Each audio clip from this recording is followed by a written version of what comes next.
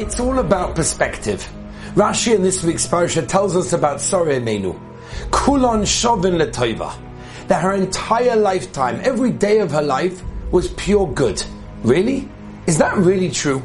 We go through history and we look at Sarah Imeinu's life. There was so much difficulty involved. She didn't have children until she was 90 years old. She had problems with Hagar. She was abducted by Avimelech. What does it mean that everything was pure good? Her whole life was one piece of goodness. It doesn't make any sense.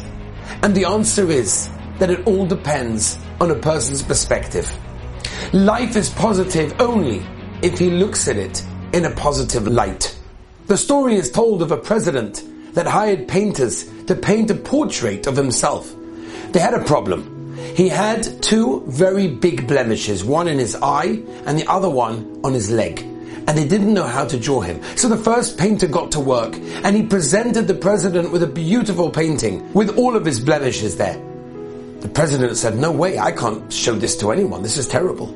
The second painter got to work and he hid all of the blemishes. There was nothing there. He looked perfect. And the president said, "Well, that's fake. It's not me." And the third painter came along and he drew the perfect picture. He took the president and he painted him on top of a beautiful white horse with a bow and an arrow.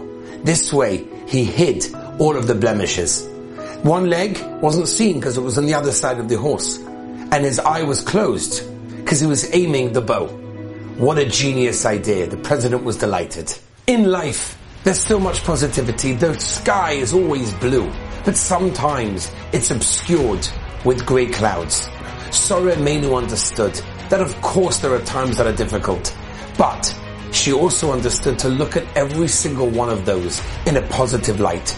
For Sarah Imeinu, kulon shavin letoiva. Everything was toiv. Everything was good because everything had a purpose. And if you look at something in a positive way, it becomes a positive experience. Happiness is waiting for us. Don't let the dark clouds obstruct it. Have a wonderful Shabbos. To listen to more by Rabbi Avi Wiesenfeld, visit